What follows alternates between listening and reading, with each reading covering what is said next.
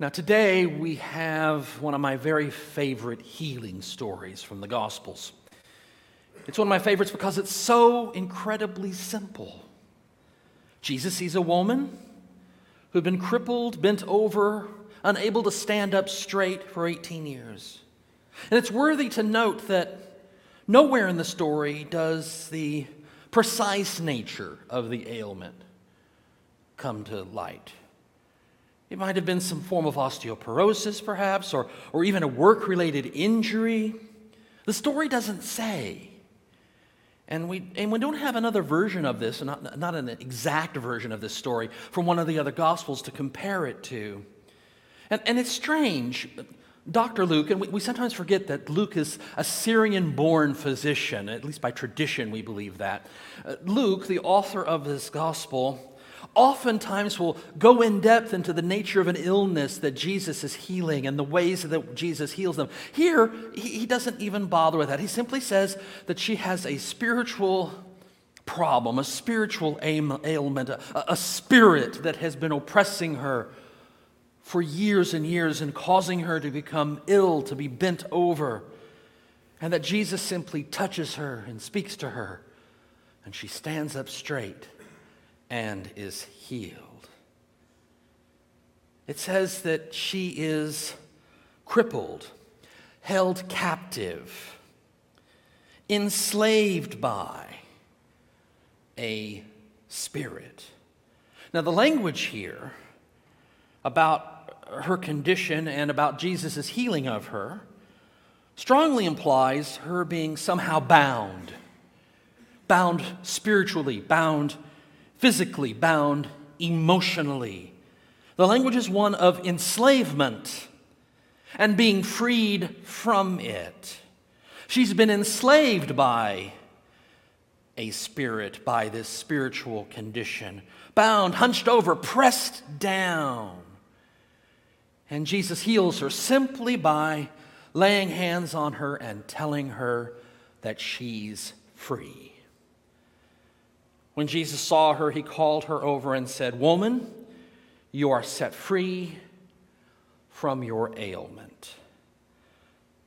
The Greek word luo, meaning loosed or freed, is used here. And she's freed, literally freed from her ailment, loosed from her ailment, released from her ailment, delivered from her ailment. She's been hunched over, bent over, incapable of standing up straight, but in a simple act of laying on hands, she's set free from this entrapment.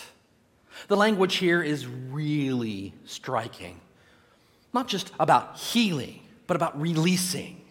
Not just about curing or forgiving, which Jesus does in many of his healings, but by releasing, loosing of bonds, of entrapment that bind and weigh down, chain up, restrict.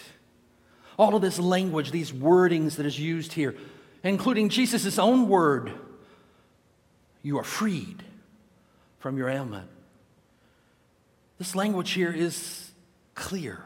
It's speaking about the entrapping, enslaving, oppressing nature of this spiritual illness that she has. It articulates it as the form of a demon or an evil spirit, and we see how that's manifested in her life, in her being. The illness isn't just a physical one. It's emotional. It's related to depression and anxiety too. It is deeply destructive physically, results from spiritual oppression. You know what? Unending work can do that to you. Work that doesn't cease can do that to you. The pressures of work and life can do that to you. Work outside the home, work inside the home, dealing with people can do that to you. Can weigh us down, can bend us over. oppress us, enslave us, and leave us no place to run or hide, no way to get away.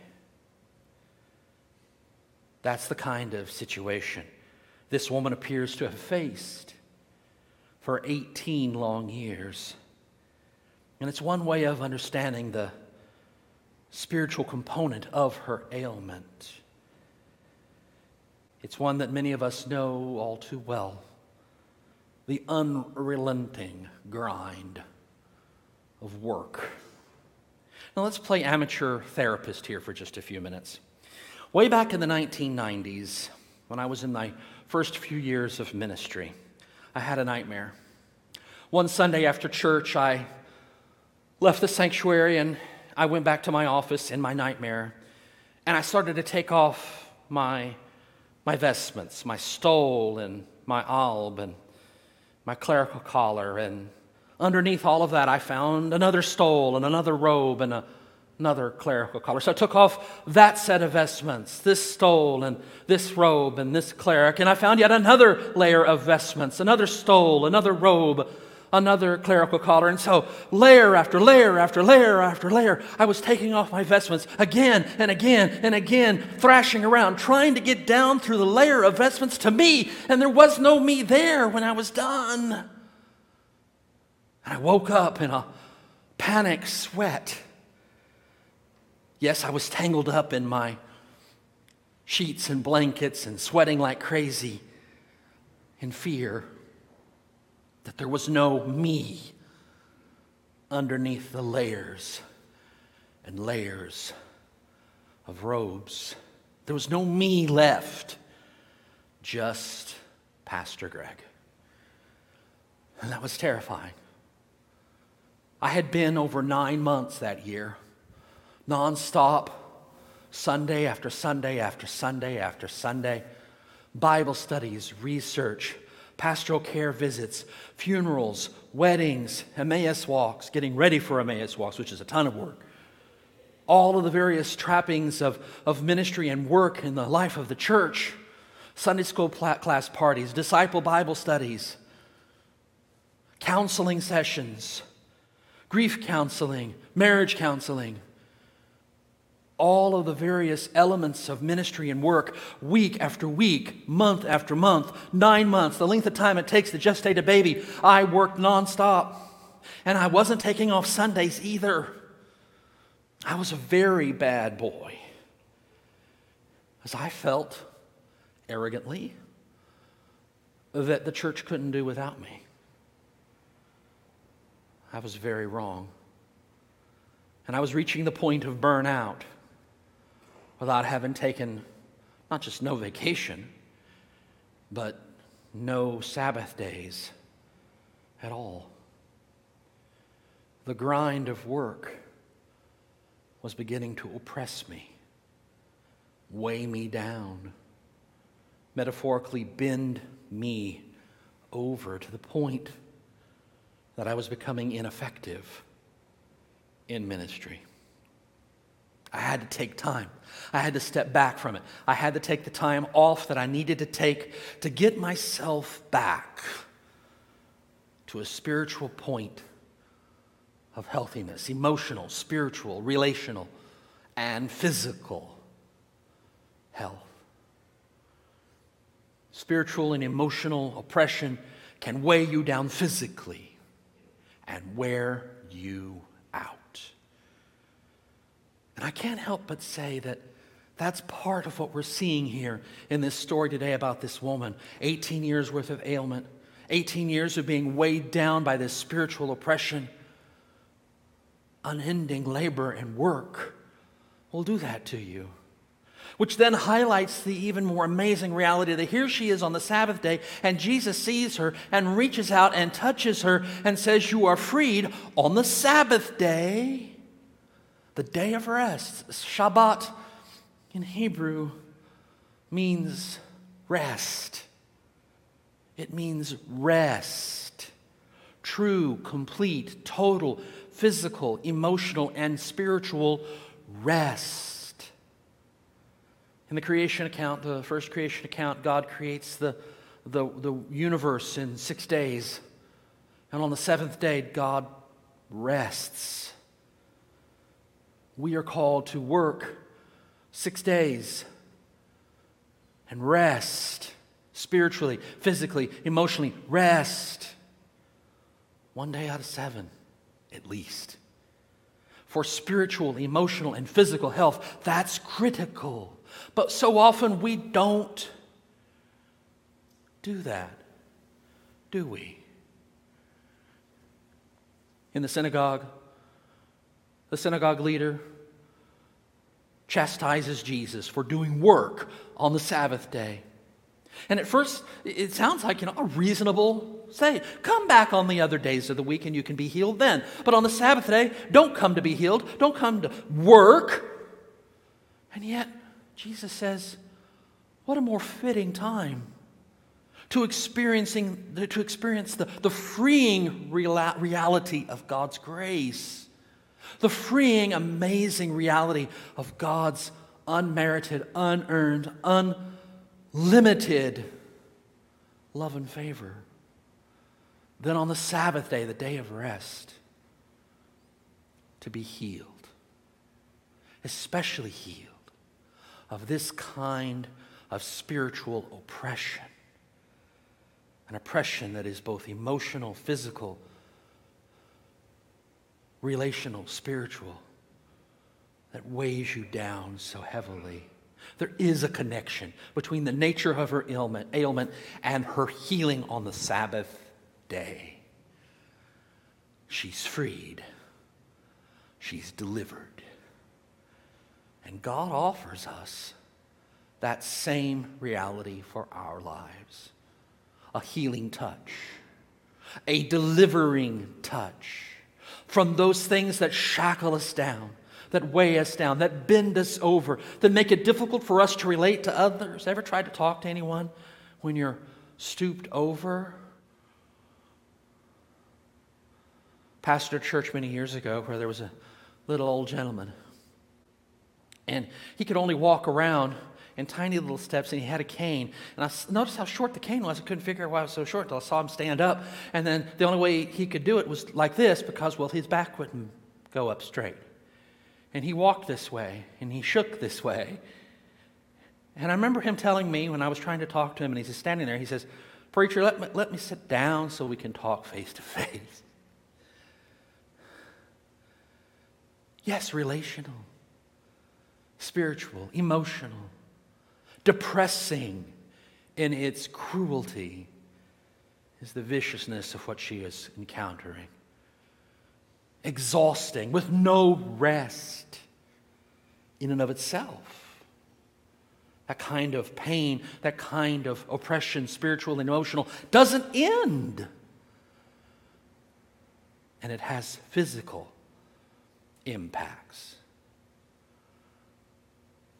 Do we take time for Sabbath rest? Be truthful with yourself for just a moment. Do you take the time that you know you need for Sabbath rest? Do you set apart the time you need to be quiet, to be restful, to listen to God's voice in your head and read it in Scripture and hear it in songs of praise and in the words of a dear friend? Do you take the time to be spiritually restful? Or like me, do you so frequently find yourself running around? And on your Sabbath day, you're doing chores, cleaning floors. Do you take the time to find Shabbat, true rest? If you don't, I want to encourage you to carve out at least a part of some time of a day, if not the whole day, at least part of a day, and begin small and just take the time to sit and do nothing. Well, Greg, my mind goes crazy. It goes racing. I'm constantly... No. Yes, I know that experience. It happens to me all the time. The instant you stop moving and you start trying to be quiet and look inwardly, you find yourself going racing because you've got so much to do.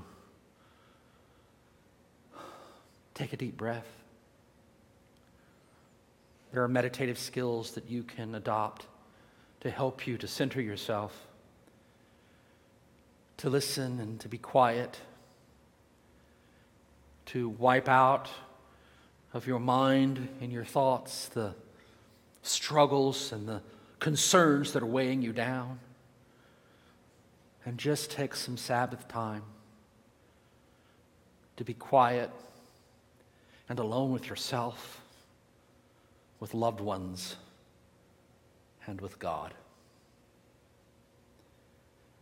I encourage you to find Sabbath time in your life.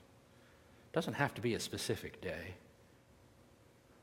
Find Sabbath time in your life for spiritual and emotional and physical health. And allow Jesus to touch you and to free you from whatever it may be that is weighing you down, binding you up, holding you captive, not letting you go. Would you pray with me? Lord God, I pray for each person hearing this today.